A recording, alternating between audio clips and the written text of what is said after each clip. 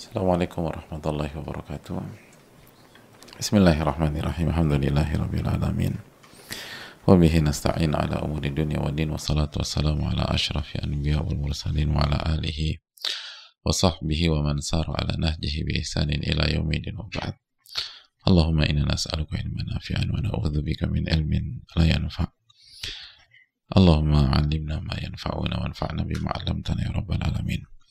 Hadirin Allah muliakan, alhamdulillah kita panjatkan puji dan syukur kita kepada Rabbul Alamin atas nikmat yang Allah berikan kepada kita sehingga kita bisa bersua, bisa bersama pada kesempatan pagi hari ini dalam rangka meningkatkan ilmu dan iman kita sehingga kita semakin dekat dengan Allah Subhanahu wa taala, semakin takut dengan Allah Subhanahu wa taala, semakin berusaha berjalan di atas jalan Allah Subhanahu wa taala dengan bimbingan para ulama-ulama kita.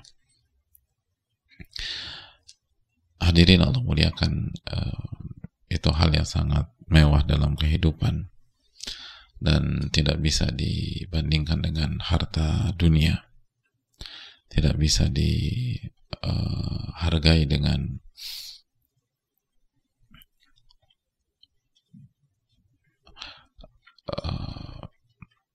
materi sebesar apapun. Bukankah Allah Subhanahu wa taala berfirman dalam surat Yunus ayat 58, huwa khairun mimma yajma'un. Al-Quran dan iman itu tuh lebih mahal dan lebih baik daripada harta yang mereka kumpulkan. Lebih baik dan lebih mahal daripada harta yang mereka kumpulkan. Oleh karena itu hadirin Allah muliakan, marilah kita bertakwa kepada Allah Tabaraka wa Ta'ala. Dan marilah kita menyadari pentingnya apa yang Allah berikan kepada kita. Seringkali kita lupa bersyukur atas kenikmatan dan inti dari kehidupan yang Allah kasih ke kita karena kita nyesek disebabkan tidak mendapatkan hal yang minor dalam kehidupan, bahkan nggak kita butuhkan sama sekali sebenarnya. Itu hanya ego, hanya hawa nafsu, hanya keinginan. Adapun kebutuhan enggak. Lalu Allah yang maha bijak tidak kasih itu ke kita, kita marah, kita kesal, kita nyesek. Akhirnya itu memecah konsentrasi kita dan kita nggak bersyukur atas inti dari kehidupan yang Allah berikan, inti dari kebahagiaan. Bukankah ilmu dan amal soleh adalah inti dari kebahagiaan? Lalu bukankah banyak orang komplain dan ngancam nggak mau ibadah lagi karena tidak mendapatkan dunia yang dia ingin dan dunia yang ia harapkan? Padahal itu juga bukan kebutuhan primer dia. Dia masih bisa hidup dengan opsi yang lain. Tapi lagi-lagi itulah manusia zuluman jahula. Manusia itu kata Allah, zalimnya luar biasa dan bodohnya luar biasa. Semoga Allah SWT memberikan kita taufik untuk bisa melihat dengan bijak dan bisa mensyukuri apa yang Allah berikan kepada kita. Khususnya di penghujung Sya'ban ini, di detik-detik menjelang Ramadan, kita butuh booster keimanan, dan ilmu adalah booster keimanan, bahkan keimanan itu sendiri. Saat kita mempelajari ilmu dan ilmu itu bermanfaat, bukan hanya wawasan kita yang bertambah, bukan hanya data kita yang bertambah, tapi iman kita pun bertambah. Dan bertambahnya iman itu sangat menguntungkan kita memasuki Ramadan, karena amal-amal spesialis Ramadan itu senantiasa dikaitkan dengan iman oleh Rasulullah SAW. Puasa dikaitkan dengan iman, tarawih dikaitkan dengan iman, menghidupkan Lailatul Qadar dikaitkan dengan iman. Semua dikaitkan dengan iman. Maka semoga ini adalah persiapan dan gladi resik yang positif sebelum kita memasuki Ramadan tahun 1444 Hijriah tahun ini. Dan banyak-banyak bersyukur kepada Allah Subhanahu wa taala. Sebagaimana salawat beriring salam semoga senantiasa tercurahkan kepada Rasulullah alaihi salatu wassalam serta para keluarga, para sahabat dan orang-orang yang istiqomah berjalan di bawah naungan sunnah beliau sampai hari kiamat kelak. Hadirin Allah muliakan, kembali bersama Riyaadhushshaalihiin, kembali bersama birrul walidain dan silatul arham, kembali bersama Al-Imam Yahya bin Sharaf bin Muri Abu Zakaria atau yang biasa dikenal dengan nama Al-Imam An-Nawawi Asy-Syafi'i rahimahullah. Dan kita telah menjelaskan dengan segala kebodohan dan keterbatasan kita surat Al-Isra ayat 23-24. Maka kita akan melanjutkan ke ayat berikutnya yang dibawakan Imam Nawawi rahimahullah, yaitu ayat ke-14 dari surat Luqman, ketika Allah Subhanahu wa taala berfirman, wa wasainal insan biwalidayhi hamalathu ummuhu wahnan ala wahn wa fisaluhu fi amain.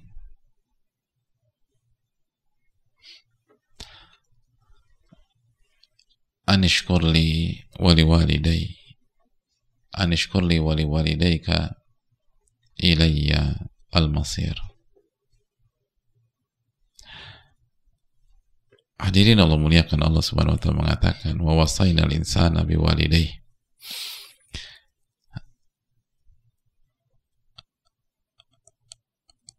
dan kami telah perintahkan kepada manusia,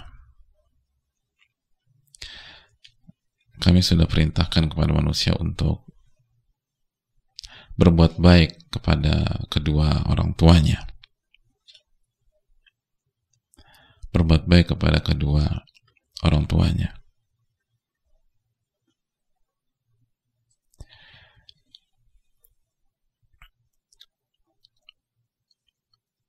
Hamalathu ummuhu, dan ibunya telah mengandungnya dalam kondisi lemah yang terus bertambah lemah, wahnan ala wahn, wa fisaluhu fi amain, lalu ia akan disusui oleh, atau ibunya akan menyusuinya dan baru disapi setelah 2 tahun atau dalam 2 tahun. Maka bersyukurlah kepada-Ku dan bersyukurlah kepada kedua orang tuamu, ilayyal masir, dan hanya kepadamu engkau akan dikembalikan.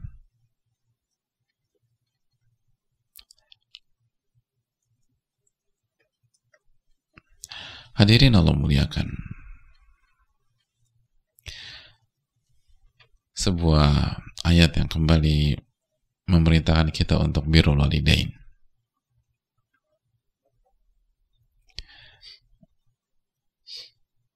Dan ini salah satu ayat yang difirmankan oleh Allah Subhanahu wa taala.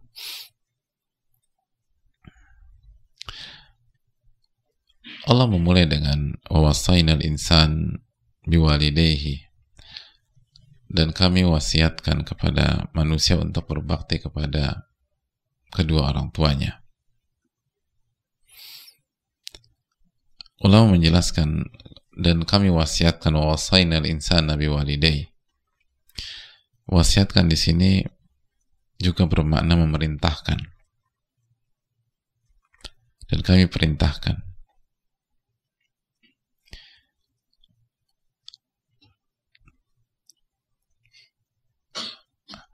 Dan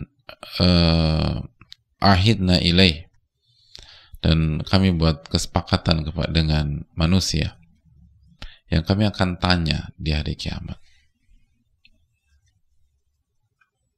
Jadi kata-kata wa wasainal insan dalam ayat ini, hadirin sekalian, itu artinya kami telah membuat kesepakatan dan kami jadikan wasiat dan kami perintahkan manusia untuk berbakti, dan kami akan tanya, kami akan tanya di hari kiamat. Sanas'alu 'anil qiyami biha, kami akan tanya tentang performa setiap anak. Bagaimana dia dengan kedua orang tuanya? Wa hal hafidhaha amla, apakah dia jaga wasiat kami ini? Namanya wasiat. Wasainal insana biwalidayhi. Ketika seseorang memberikan wasiat, maka kita nggak bisa keluar dari konteks wasiat tersebut, dan itu amanah. Dan kita tahu kultur masyarakat kita atau budaya masyarakat kita itu sangat menjaga wasiat, sangat menjaga wasiat. Makanya kalau pada saat hari wafatnya seseorang atau hari pemakamannya seseorang, atau setelah seseorang wafat lalu disampaikan bahwa wasiat beliau tuh seperti ini, atau wasiat almarhum tuh seperti ini, itu semua tuh menghormati secara umum. Kultur masyarakat kita itu sangat respect dan sangat menjunjung tinggi wasiat.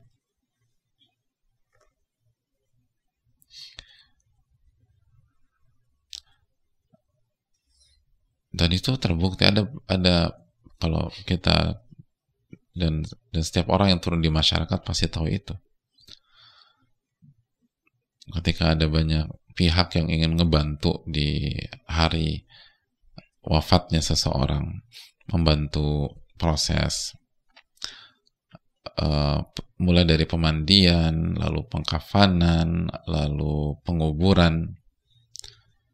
Artinya kan masyarakat kita tuh masya Allah ya, semangat gitu hal-hal demikian. Tapi begitu keluarga menyampaikan bahwa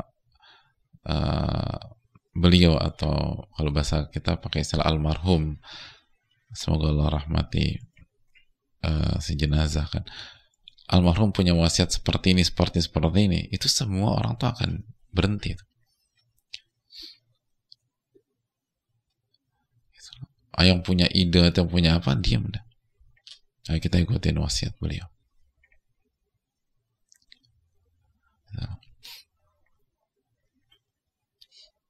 Kita ikuti wasiat beliau.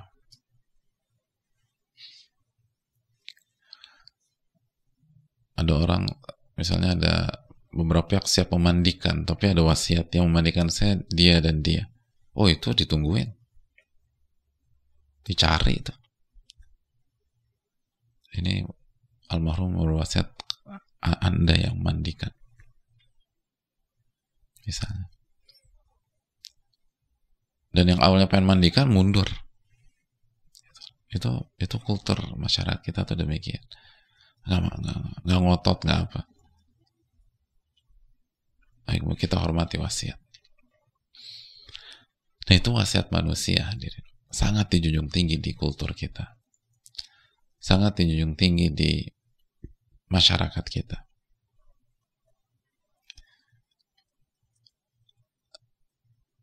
Sangat dijunjung tinggi di kehidupan keseharian kita. Lalu bagaimana jika memberikan wasiat Rabbul Alamin, wasaina al-insana biwalidayhi, dan kami memberikan wasiat kepada manusia untuk berbuat baik kepada orang tuanya. Oh, itu kalau wasiat manusia saja dijunjung tinggi, apalagi ini. Dan ini emang nggak bisa dikomparasikan. Ini wasiat dari Rabbul Alamin. Ini wasiat dari Khaliqis samawati wal ard, pencipta langit dan bumi. Ini wasiat dari yang memberikan kita jantung, yang memberikan kita liver, yang memberikan kita paru-paru, yang memberikan kita usus, yang memberikan kita ginjal, yang memberikan kita pankreas, yang memberikan kita seluruh yang kita butuhkan untuk hidup, yang memberikan kita mata, telinga. Wasaina al-insana biwalidayhi. Dan kami berikan wasiat untuk berbakti kepada kedua orang tua. Untuk berbakti kepada kedua orang tua. Hadirin Allah muliakan. Ini adalah wasiat dari Allah Subhanahu wa Ta'ala. Lalu yang kedua, Allah akan tanya. Sanas'alu 'anil qiyami biha. Kata sebagian para ulama tafsir, kalimat ini mengandung Allah akan tanya tentang kinerja kita. Kita baik gak sama orang tua? Kita berbuat atau melakukan bakti tidak kepada mereka? Kita jaga gak wasiat Allah Subhanahu wa Ta'ala? Ini wasiat dari Allah. Ini wasiat dari Allah.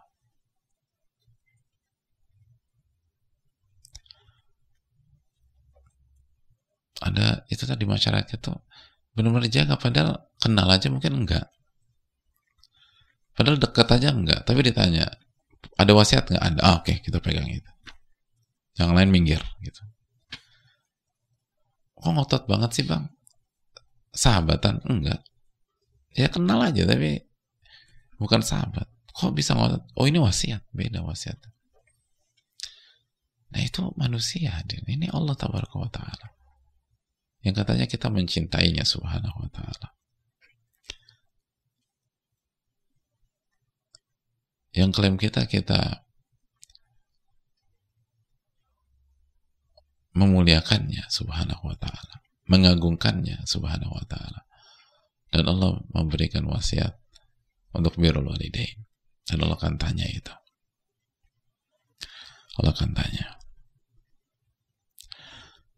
Hadirin Allah muliakan.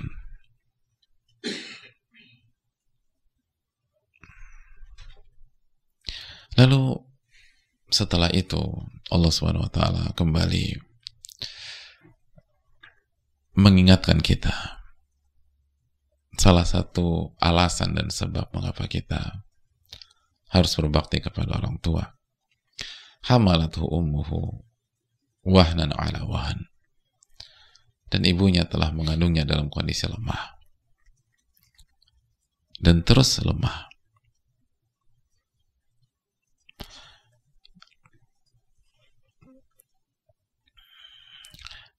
Ulama mengatakan masyaqqa ala masyaqqa, kesulitan di atas kesulitan. Ketika wanita mengandung atau sang ibu mengandung, maka fala tazalu tulaqil masyaqqa, mulai dari nutfah itu masuk atau nutfah itu terbentuk,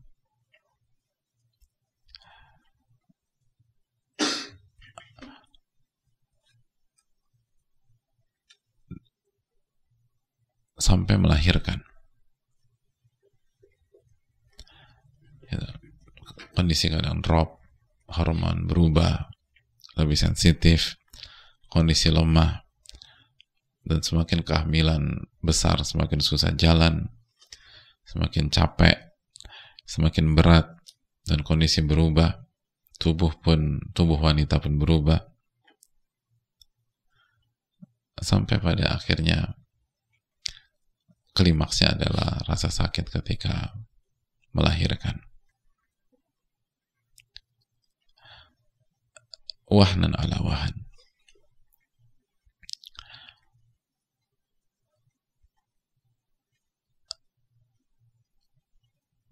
Ulama juga mengatakan sebagainya, maksud wahana ala wahn, rasa sakit atau rasa lemah ketika hamil, lalu lemah ketika kontraksi, lalu melahirkan. Jadi bukannya tambah bukan tambah subur, tapi melemah, dan melemah.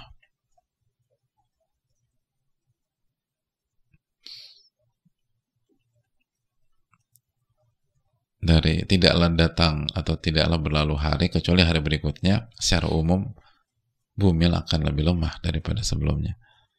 Lalu terus lebih lemah lagi. Terus lebih lemah lagi. Terus lebih lemah lagi. Tidaklah berjalan hari-hari kehamilan kecuali semakin sulit jalan, semakin sulit beraktivitas, semakin capai, dan seterusnya. Kata-kata ada juhd dan ala juhud. effort yang dilakukan semakin besar. Dha'fan ala dha'af, kata Atta al-Khurasani, lemah di atas kelemahan. Jadi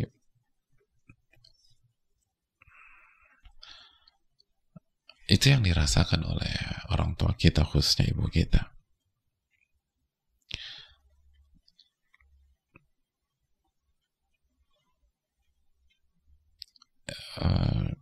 Yang langsung beliau pertaruhkan adalah diri beliau. Yang langsung berdampak adalah fisik beliau.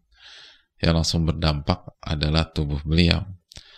Yang langsung berdampak adalah energi beliau. Yang langsung berdampak adalah hormon beliau.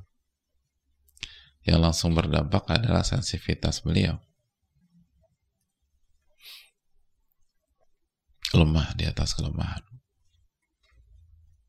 Itu jika seorang bumil itu mendapatkan dukungan dari keluarganya, khususnya suami.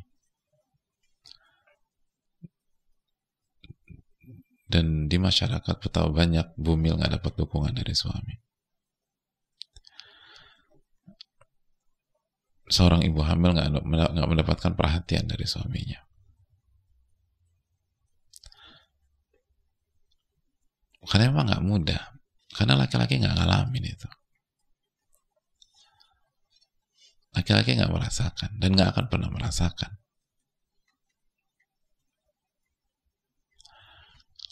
Ada banyak ibu hamil harus ke rumah sakit sendirian. Suaminya nggak nganter dia untuk cek kandungan. Itu kan sudah lemah secara fisik, terus diuji secara jiwa, dan hormon berubah, psikis orang berubah, terus sendirian gitu.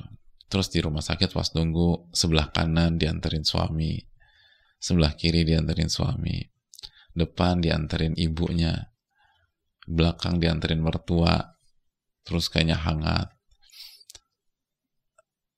Terus yang depan yang dianterin ibunya tiba-tiba dapat telepon, dan karena ruang tunggunya kecil, kita dengar ternyata suaminya telepon.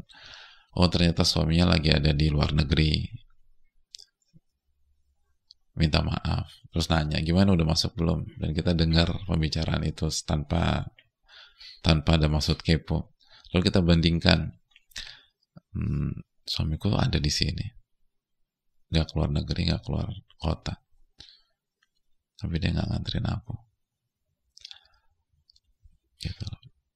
Terus habis itu di belakang yang dianterin mertua, nggak sengaja kita dengar juga si bumil ini dengar juga teleponnya. Oh, ternyata suaminya ada hal yang urgent sekali dan dia akan jemput gitu loh. Ya, terdengar secara sayup-sayup bilang OTW ya. Insya Allah begitu kamu keluar, atau paling lat kamu keluar, aku udah ada di rumah sakit. Sedangkan bumil itu bercermin, sebenarnya suamiku nggak ada kesibukan urgent deh hari ini. Oh, itu kan berat hadirin sekalian. Dan berapa persen ya dari kita memikirkan sampai sejauh itu?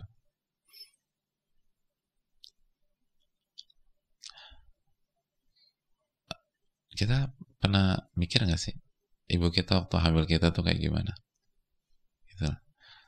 Pernah nggak kita mikir gitu, dulu waktu ibu kita hamil kita ribut nggak sih sama ayah kita? Anda pernah mikir gitu nggak? Pernah berantem nggak sih? Berantem besar gitu sama ayah? Terlepas apa ya, siapa yang salah, siapa yang benar, tapi kan itu, oh, itu berat bagi ibu hamil.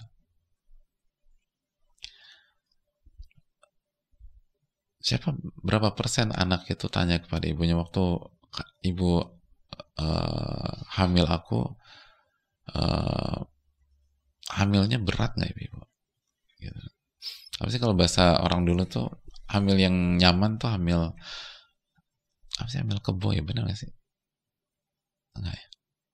Ini pertanyaan bukan statement. Pokoknya hamil yang lempeng, ada hamil yang jungkir balik udah turbulensi, nggak bisa bangkit dari tempat tidur, nggak bisa ini. Gitu. Siapa di antara kita yang tahu hal-hal demikian? Tanya apa? Dulu ke rumah sakit diantar ayah nggak? Gitu. Atau paling nggak kita tahu lah, nanti kita benci lagi sama ayah kita, jangan juga.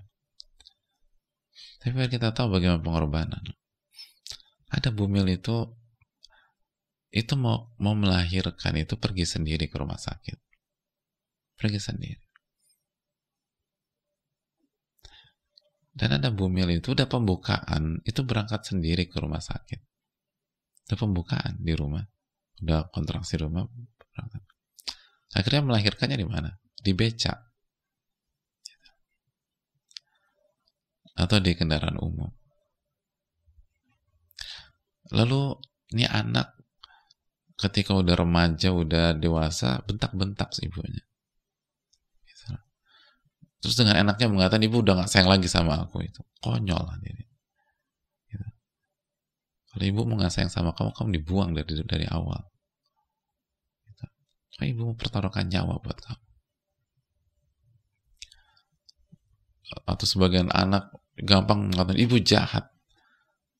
Mama memang gak pernah peduli sama aku. Gak pernah peduli. Kalau gak peduli, mungkin Anda udah diaborsi dari awal.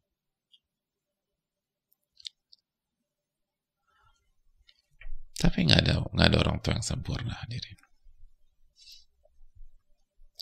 Nggak ada orang tua yang sempurna. Tapi coba perhatikan, Allah mengajak kita berpikir, hamalathu ummuhu wahnan ala wahn. Ibunya itu mengandung dengan sangat sulit dan tidaklah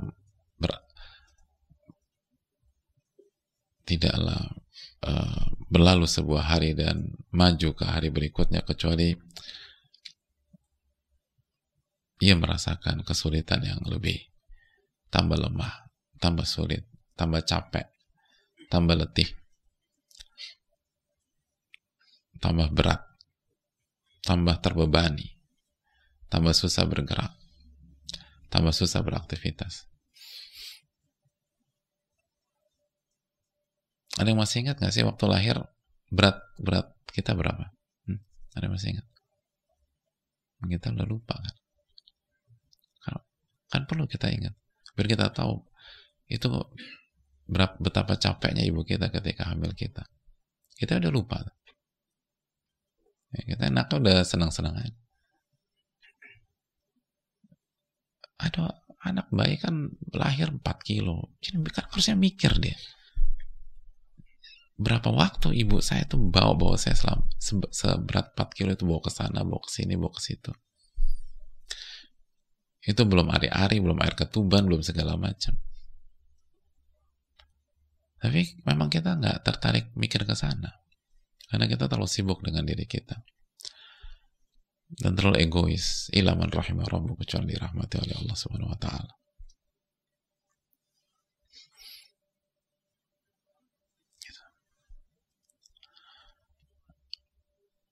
Dan ada banyak bumil yang masih bekerja, hadirin.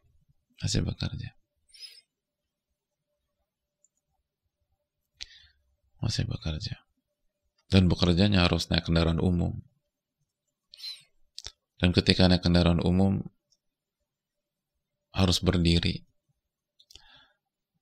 Karena nggak semua penumpang lain itu punya rasa pengertian. Banyak yang mengerti.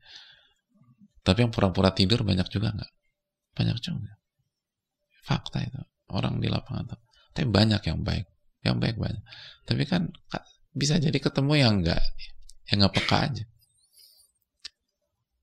Akhirnya berdiri gitu. Capek.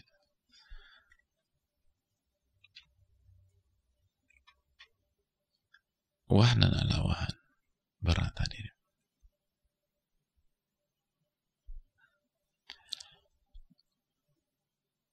Dan Dan mendekati hari melahirkan semakin berat, semakin letih, semakin capek. Makanya Allah Subhanahu wa taala mengatakan anishkurli wali walidaik, dan bersyukurlah kepadaku dan bersyukurlah kepada orang tuamu. Ilayyal masir, hanya kepada aku lah engkau akan kembali.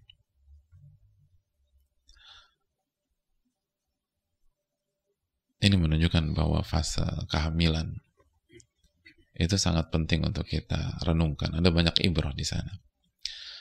Dan bukan hanya fase kehamilan, berikutnya kan Allah katakan wa fisaluhu fi amain.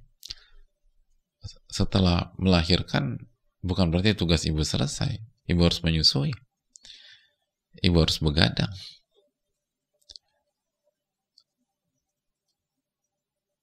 Ibu harus gendong. Belum lagi apabila melahirkan dengan operasi sesar, beliau harus menyusui dengan luka yang tidak sedikit atau tidak ringan.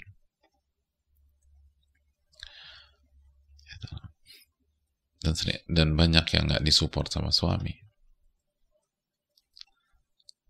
Lalu sekali lagi ketika anaknya dewasa, lupa anaknya sama ibunya. Ketika anaknya dewasa, anaknya nggak mau dekat sama ibunya. Padahal pada saat menyusui, anaknya selalu kasih kode nangis kalau haus. Dan kalau dilepas nangis. Nggak mau jauh dari ibunya. Tapi begitu udah bisa berjalan, bisa jalan-jalan, kenal A, kenal B, kenal C. Dan terkadang setelah kenal perempuan, lupa sama orang tua, atau khususnya sama ibu. Hadirin Allah muliakan. Lalu bagaimana pertanyaan Allah pada hari kiamat? Apa yang akan kita jawab nanti di hari kiamat? Ketika Allah tanya, wasiat saya sudah Anda amalkan atau belum? Apa yang akan kita sampaikan di hadapan Allah Tabaraka wa Ta'ala?